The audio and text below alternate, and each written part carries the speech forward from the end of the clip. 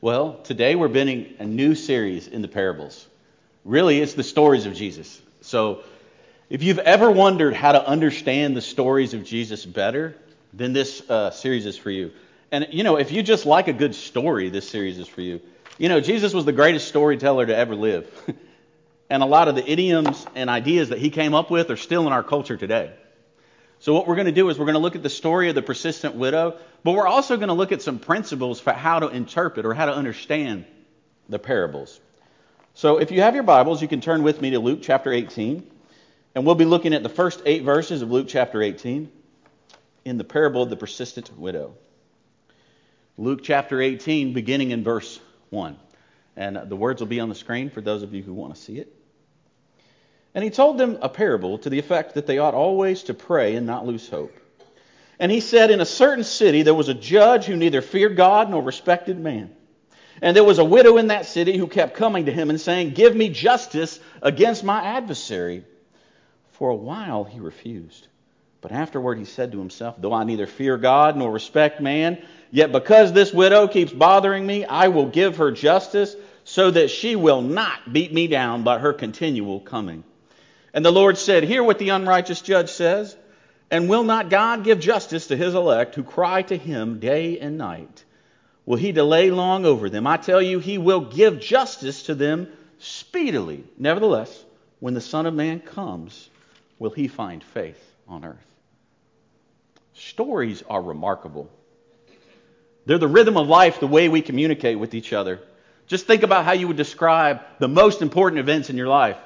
Meeting your wife, the birth of your children, maybe even meeting a best friend for the first time. You wouldn't just say, and then it happened.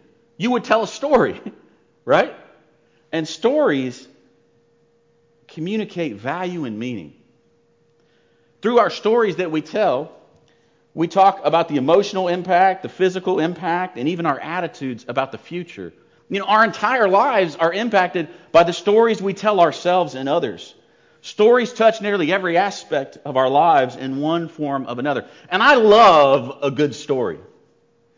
When it builds just right to a crescendo, with just enough details, but not too many details, and the payoff is worth it, that's a good story. And the stories of Jesus' day are etched in the cultural landscape of that time. They're told with a specific purpose in mind. An emotional and practical response is asked of his audience. In the parables, Jesus told 67 different stories in the Gospels. In fact, most of Jesus' teaching comes from stories. So it's important for us to understand how to interpret them. And we have to be careful not to say that Jesus' words mean something they don't. And we're not left guessing at the meaning. A lot of times, through the language and culture of his day, or even the characters of his story, we're given clues to what the story means. Sometimes he even tells us what they mean, and we don't have to guess. But as we look over parables in the next several weeks, we're going to use 3 key factors to interpret them. Number 1, Jesus' setting. Number 2, the Bible's context. And number 3, the call to respond. When I say Jesus' setting, what I really mean is the historical, social, and religious context of his day. It informs the stories he's telling us, and we need to understand aspects of it in order to connect the truth. Now, if I told you that I am a great basketball player and I scored 50 points yesterday in a game, before you laughed, you might ask, what? Now listen, if I told you it was against 5-year-olds and that we lowered the goal and I had 30 dunks, you might believe me, right? Right, you might believe me.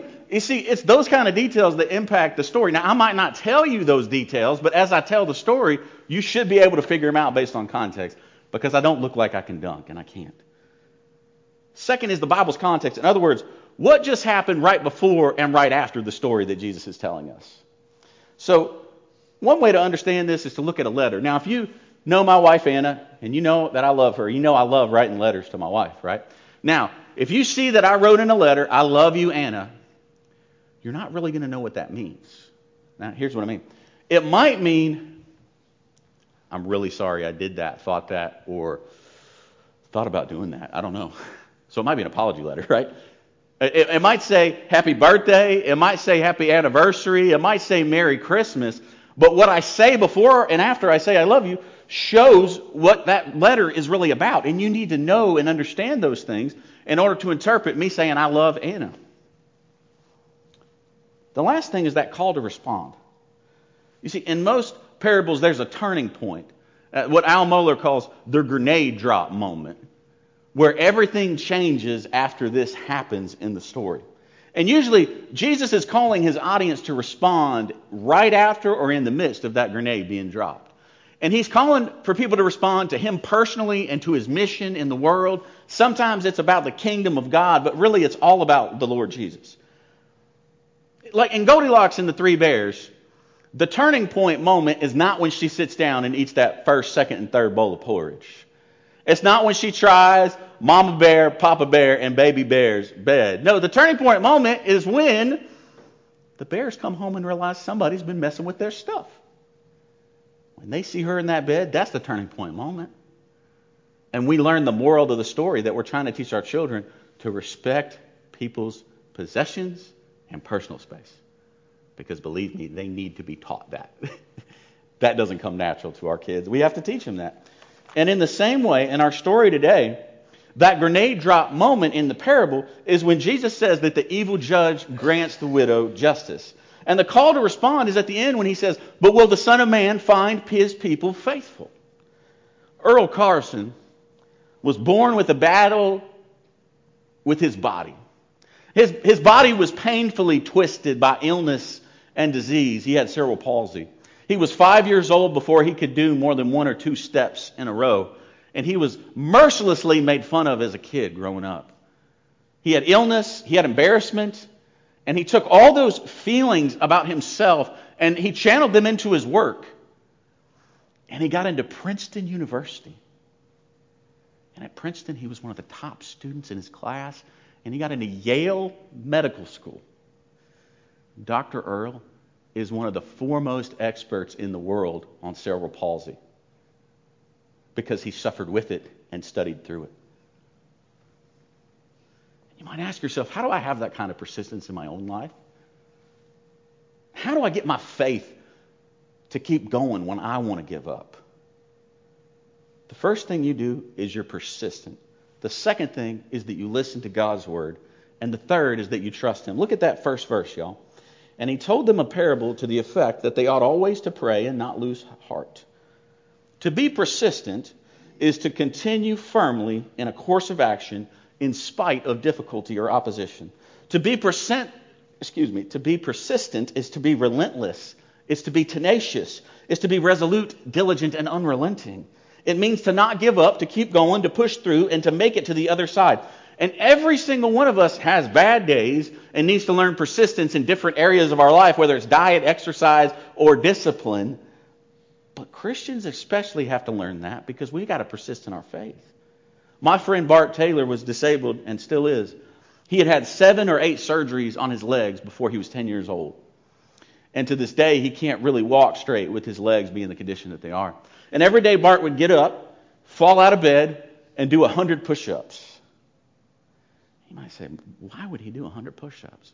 Because Bart knew that he was probably going to fall 20, 25 times that day.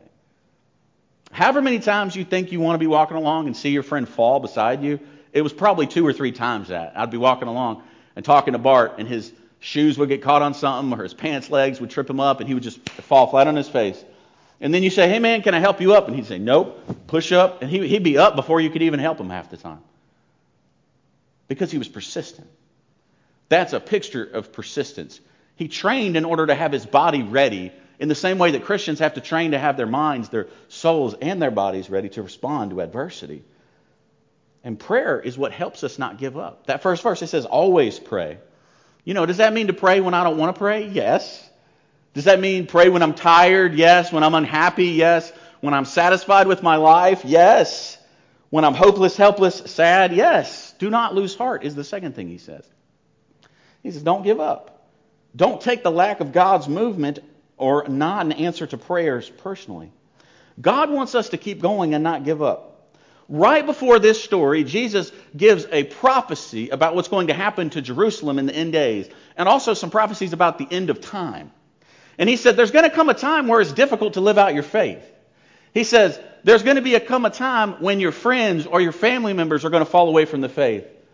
A time when only some people seem to persist in the faith. A time when people are killed for their faith. A time when people are not surviving very long in their faith because they have to give their lives for their faith. He told him this really heavy prophecy. And then he says, I want to tell you a story about not giving up. You think those two things are connected? Yeah, they are. They really, really are. Roy Hutton was an active member of First Christian in Des Moines, Iowa.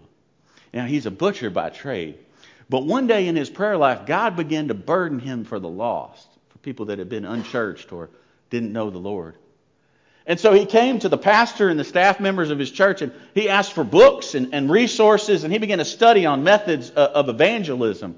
And he started to change his work day so that he could spend time every day first praying for the lost, and then he began to share his faith with other people. And through his efforts, he set up prayer ministries in his church. He set up people to have lists of folks to share the faith with in their church.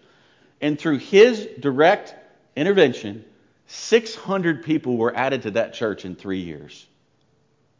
That is a level of persistence that a lot of us can never approach. Because we say 600 converts, that's amazing. But imagine how many people told him no in that process. And he kept going. That's persistence. That's work ethic. And his efforts changed his church forever. The Polish pianist Jan Paderewski once played the piano for the Queen of England. And she said, Mr. Paderewski, you're a genius. And he said, that may be, Your Majesty. But before I was a genius, I practiced. He was known for his work ethic at practicing. Practice.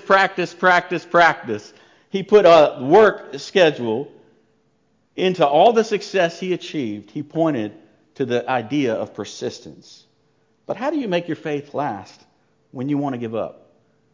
Well, we persist in our faith, but we also got to listen to God's word. Look at verses 2 through 5 of our story. And he said, in a certain city there was a judge who neither feared God nor respected man. And there was a widow at that city who kept coming to him and saying, give me justice against my adversary. For a while he refused, but afterward he said to himself, though I neither fear God nor respect man, yet because this widow keeps bothering me, I will give her justice, so that she will not beat me down by her continual coming. And the Lord said, hear what the unrighteous judge says.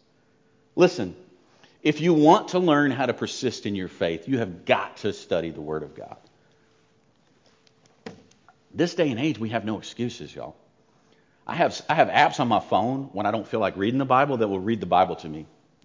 There's YouTube channels where people will read the Bible through and then explain what they think it might mean, right? There's podcasts, there's internet, there's TV. We have versions of the Bible in so many different translations, we get into arguments about it.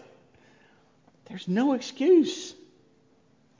That if you want your faith to survive, you got to know the testimonies of God that's recorded in the Scriptures. To live a life of faith, we have to know how to pray, how to encourage others, how to confess our sins. And the way we learn that is from studying God's Word. I got to tell you, I'm preaching right now, y'all, but you can listen to all the sermons in the world and it will not substitute for knowing God's Word. I don't care if you read the Bible for 5 minutes in the morning or at night. A little bit is better than nothing. And there's no better source of information about the faith than God's Word. When I want to know something, I take out my cell phone and I Google it. Right? Is that what you do? When I want to know something, I Google it. When I have a question about ministry, I ask other pastors. I ask Jason, or I ask Jason, it's another guy, or I ask Ben. I ask a couple of my different friends, people that I've known for years, about how they respond.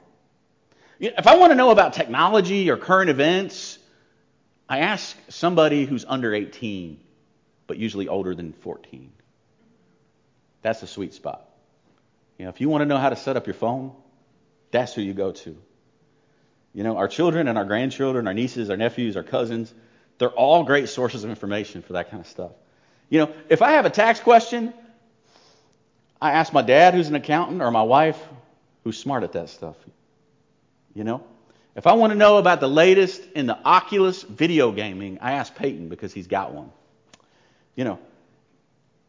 And who do I ask about faith? Do I ask myself? Do I ask Google? Do I ask YouTube? Do I go to the top viewed verses? No, just don't go to the top viewed verses. Open your Bible and begin to read and try. The person to go through for faith is easy. It's God Himself. Jesus begins this story by saying, in a certain city. You know, we could translate that once upon a time. He starts his story off. He says, once upon a time, there was a judge who was a jerk. He didn't listen to people. He didn't care about God, and he didn't care about His word. He didn't care about the law. And people in his town, Steve, they didn't have police officers back then. So if somebody took advantage of you, stole from you, or attacked you, or harmed you in any way, you had to go to a judge and beg for justice. And so that's what happens in the story. And if you're wealthy enough to hire a lawyer, you can probably get justice. But if you have to just go beg as a regular person to the judge, you're probably out of luck. And there was a widow in a city who kept coming to see the judge over and over again. Every day she would come and say, "Give me justice." Now, widows in those days were very vulnerable people. Some of them from wealthy families had inherited land and goods, and some didn't. Some had father-in-laws who would protect and watch over them, as the law said. And some had father-in-laws that ignored them and pretended they didn't exist. But they were a vulnerable class of people. Cynthia Denise Brown was sentenced to life in prison for the murder of John Allen. She was only 14 years old at the time of the murder.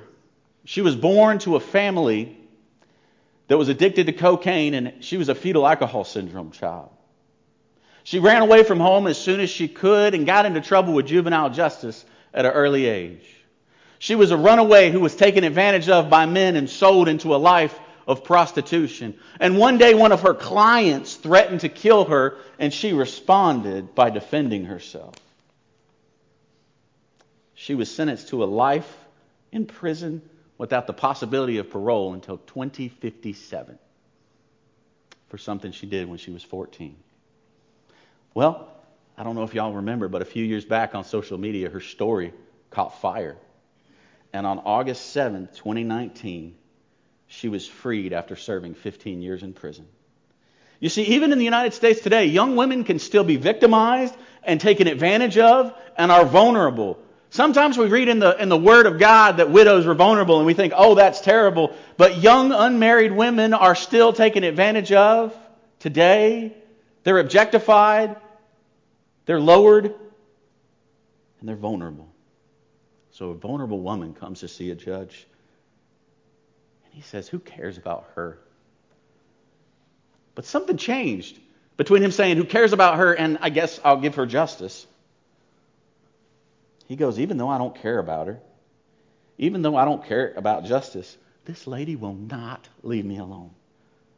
So because this lady will not stop pestering me, wearing me down with her unending pleas, I'm going to see that she gets justice. It's almost like we're given a window into the life of that judge. He doesn't care about anyone else, but eventually he just gets worn down. Mommy, mommy, mommy, mommy, mommy, mommy, daddy, daddy, daddy, daddy, daddy. Listen, I'm not just talking about what happened this morning at about 8:30. That, for us that have children, is part of our life.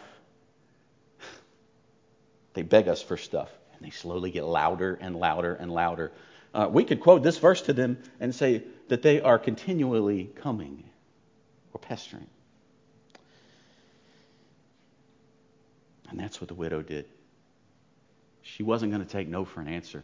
She came day after day after day and said, Judge, Judge, Judge, Judge, asking for justice, wearing him down.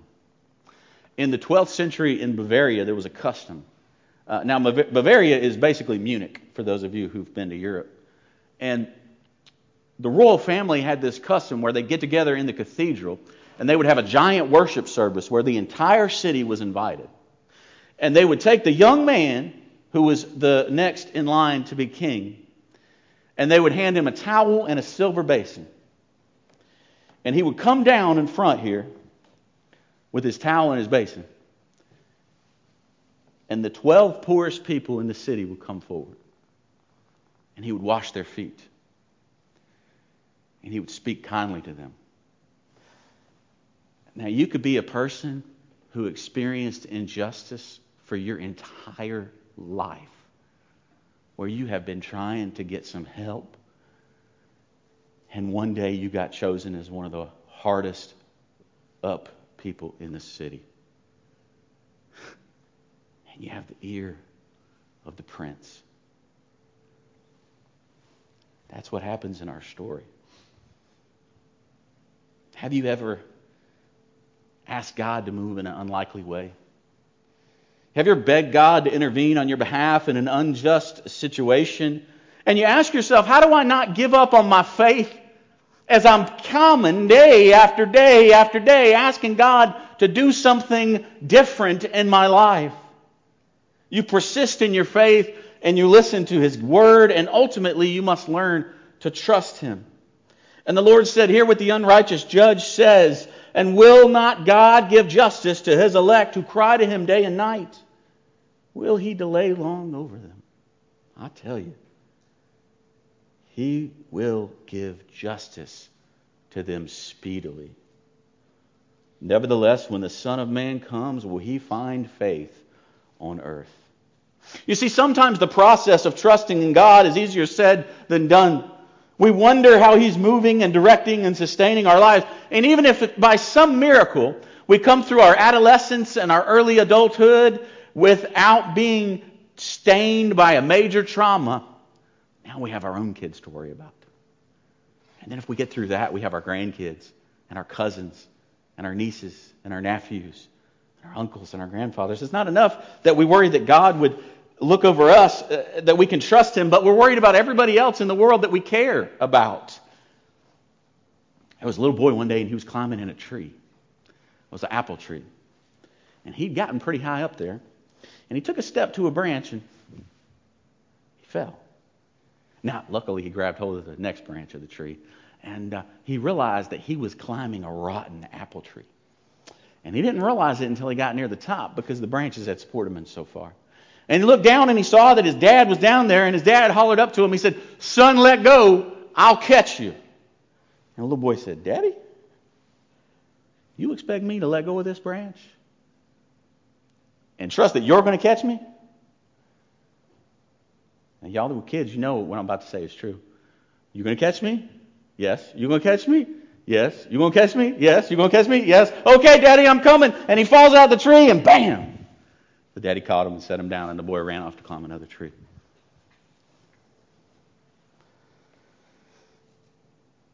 Do you trust God like that little boy trusted the Father? See, God doesn't tell us that our lives are going to be without hardship, difficulty, or tragedy in our lives. But when we trust in the Father, what it means is that when we find ourselves in places of hurt and uncertainty, that we find security, hope, and help in Him. The Pinellas County Sheriff's Department of Florida purchased a rug with their slogan, "In God We Trust," with the big old emblem from the Sheriff's Department to go right in the center of the lobby as you walk in. Steve, you know what I'm talking about. It had to go through a lot of departments to get signed off on. And somehow nobody in the Sheriff's Department and nobody at this company realized that they misspelled God. Somebody was dyslexic, and they put dog. So this $500 rug arrives, and they lay it all out, and in bold, beautiful letters it says, "In dog we trust." Well, before they got in trouble with the taxpayers, they auctioned it off to the highest bidder, using it for charity proceeds.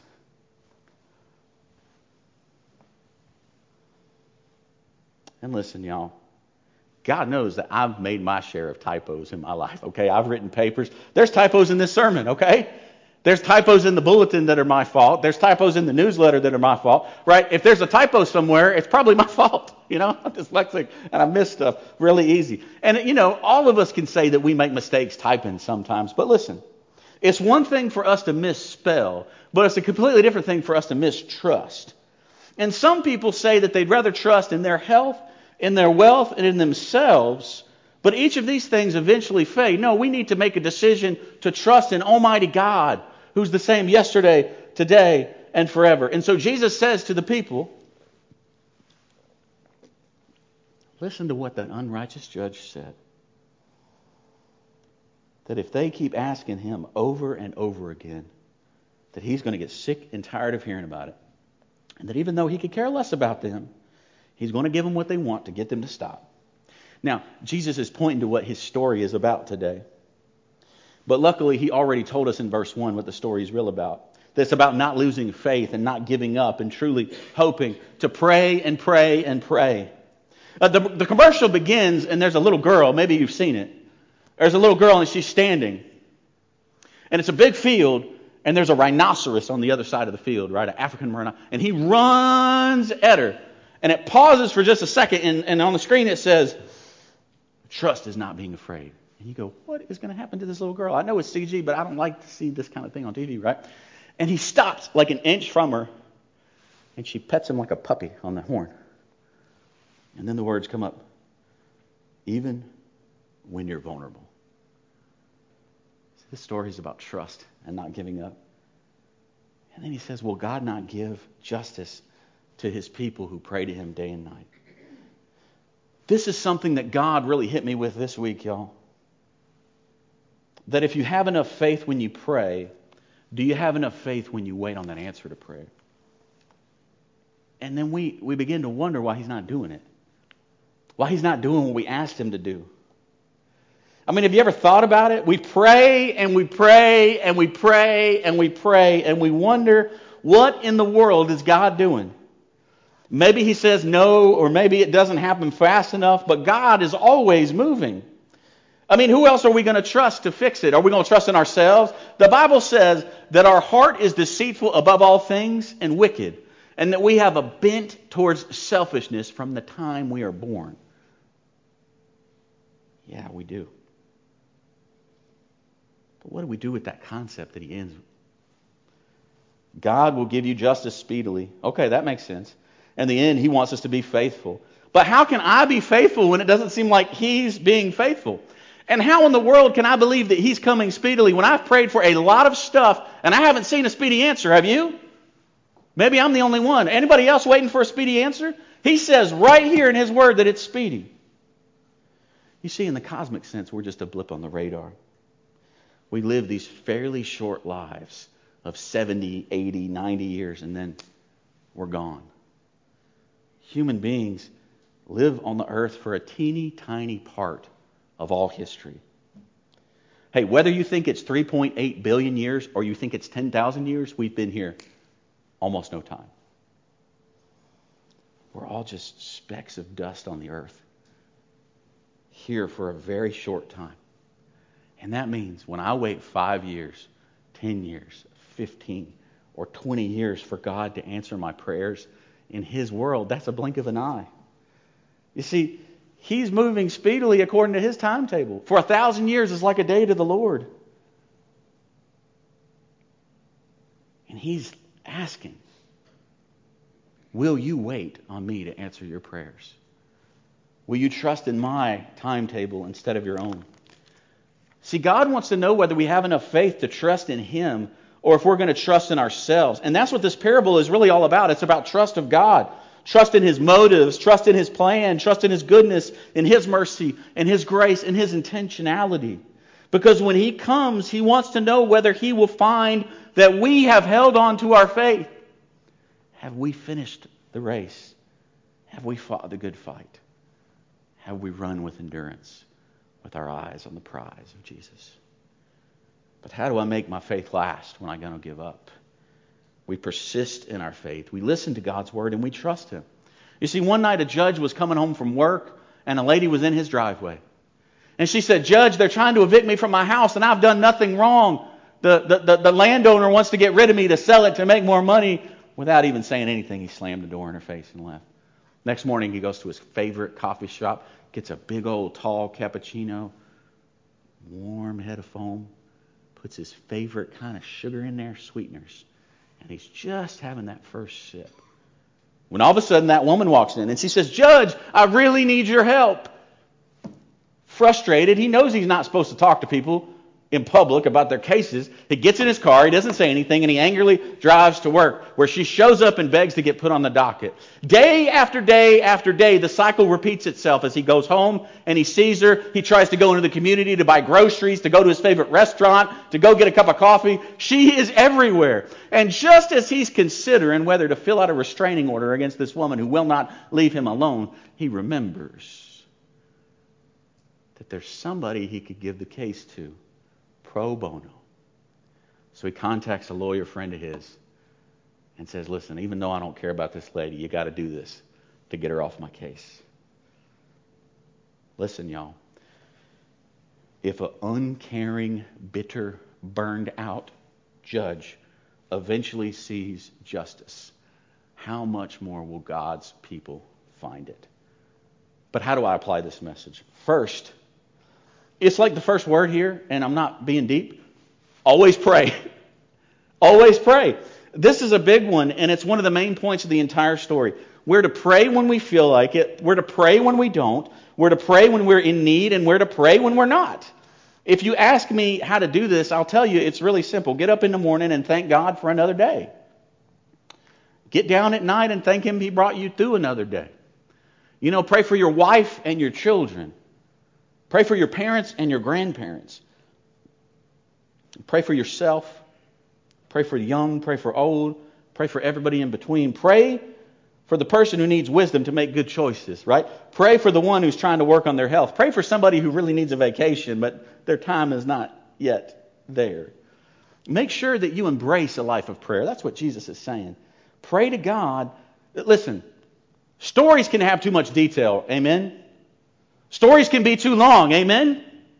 Listen to me. Your prayer cannot have too much detail. Your prayer cannot be too long. It cannot be too short. It cannot be too messy. It cannot be too honest. And it cannot be too real. Maybe you're like the widow who's coming to God today. And you say, "Lord, day after day after day, I'm still not seeing an answer to my prayers. And I want you to come forward and pray with me." Because if there's one thing I've learned in this life, it's that we're not meant to live it alone. Let somebody help you. Second, don't give up. Keep going. Hold fast to hope. Listen, God wants us to know that life is not always easy. That there will be places as we live our life that feel like they are worn out, torn up, and worn out to be thrown in the garbage. Places where the carpet is worn through and we need to totally do a renovation and replace it. But it's your life and you don't have the money for it, y'all. And God wants to say, don't give up. Don't give up. Sometimes basic living is just surviving. Don't give up. Don't give up on your faith. Don't give up on yourself. Don't give up on your Lord. We're seeing but for a small moment in our lives. Morning is in the night, but joy comes in the morning. Do not give up. Because relief may be just around the corner. Because your hope is built on nothing less than Jesus' blood and righteousness. Your hope is not built on your circumstances. It's not built on your intelligence or your goodness or your grace, but on His. And there are times in life when the Holy Spirit carries us through hard seasons. There's times when other Christians help us persevere when we want to give up. And sometimes we're right at the precipice of seeing God's plan revealed for healing and seeing Him move in a mighty way. We cannot give up. And y'all got to trust Him. That's number 3. Now you're probably saying to yourself, "Josh, how in the world am I supposed to trust Him when I pray prayers and He doesn't answer the way I want Him to?" You say, "I've done the right thing and I've not seen the result that I was looking for." And you say, "I've given God chance after chance after chance to do what I want Him to do, and I don't see what I want realized in my life." And I've got to tell you this morning that you need to trust God beyond yourself. We have this wrong idea in our society today. This falsehood about living our lives. This idea that we are arbiters of the truth, that we are the ones who know what we need most more than anyone else. And I'm here to remind you that that's just not true. It's just not true. We need to trust God because He is more trustworthy than we are. We need to trust God because He knows better than we do. And we need to trust God because He has proven Himself faithful. Every single time that God shows up and brings us peace when we pray for peace, that's God demonstrating He's trustworthy. Every time we pray for His presence to be in our congregation and it's here, that's God proving His worth. Every time another Christian encourages us at the moment we need it, that's God proving His worth. We cannot ignore the way He moves in our lives because we're not seeing Him do one or two things. Maybe you're listening this morning and you're saying, Josh, I prayed for years and I don't see God answering. Maybe you need to come forward and pray with me that you not give up.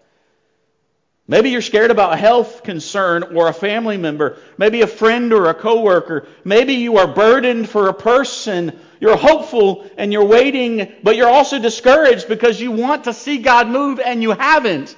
Stop carrying that burden by yourself. You need help. Listen, I need y'all to pray for stuff of mine. Don't think you're better than that. Ain't none of us better than that. Come forward and let somebody pray for you. Just make a decision in your own heart. I don't care if my grandmama, my cousin, or my uncle or my aunt sees me come pray with Josh, but I need to go pray. That's between you and God, y'all. The main point of Jesus' story is that we should never give up and that we should stop praying no matter what. And that is the decision to trust Him instead of us. So you're struggling with any of these areas, I invite you to come forward and pray with me. Listen, it's not because I am some kind of special person, some kind of special class that can pray a prayer that's different. It's you making a decision in your heart this morning that says, I've tried it on my own and I need help.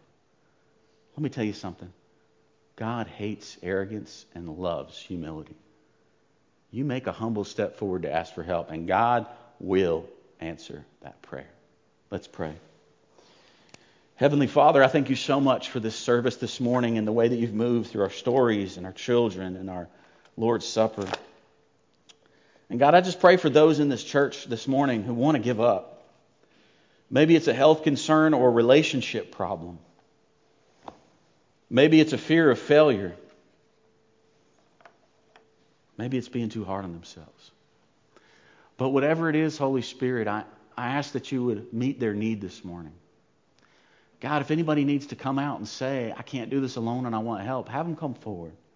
Have them pray with me. Have them pray with someone, Lord, that they can be reminded that they are not alone and that you brought them here. From all points in history, God, before the foundation of the world, you knew who would sit in this room today. When I said, if you need help, come that we can help you.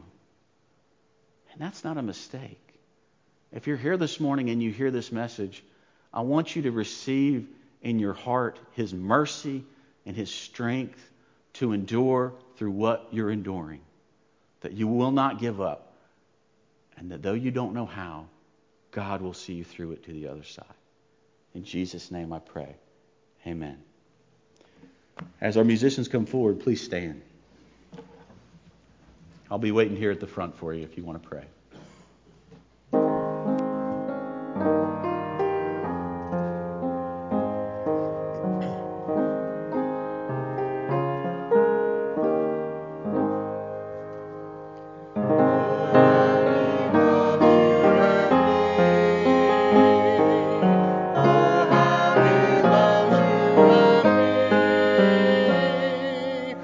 He gave his life, what more could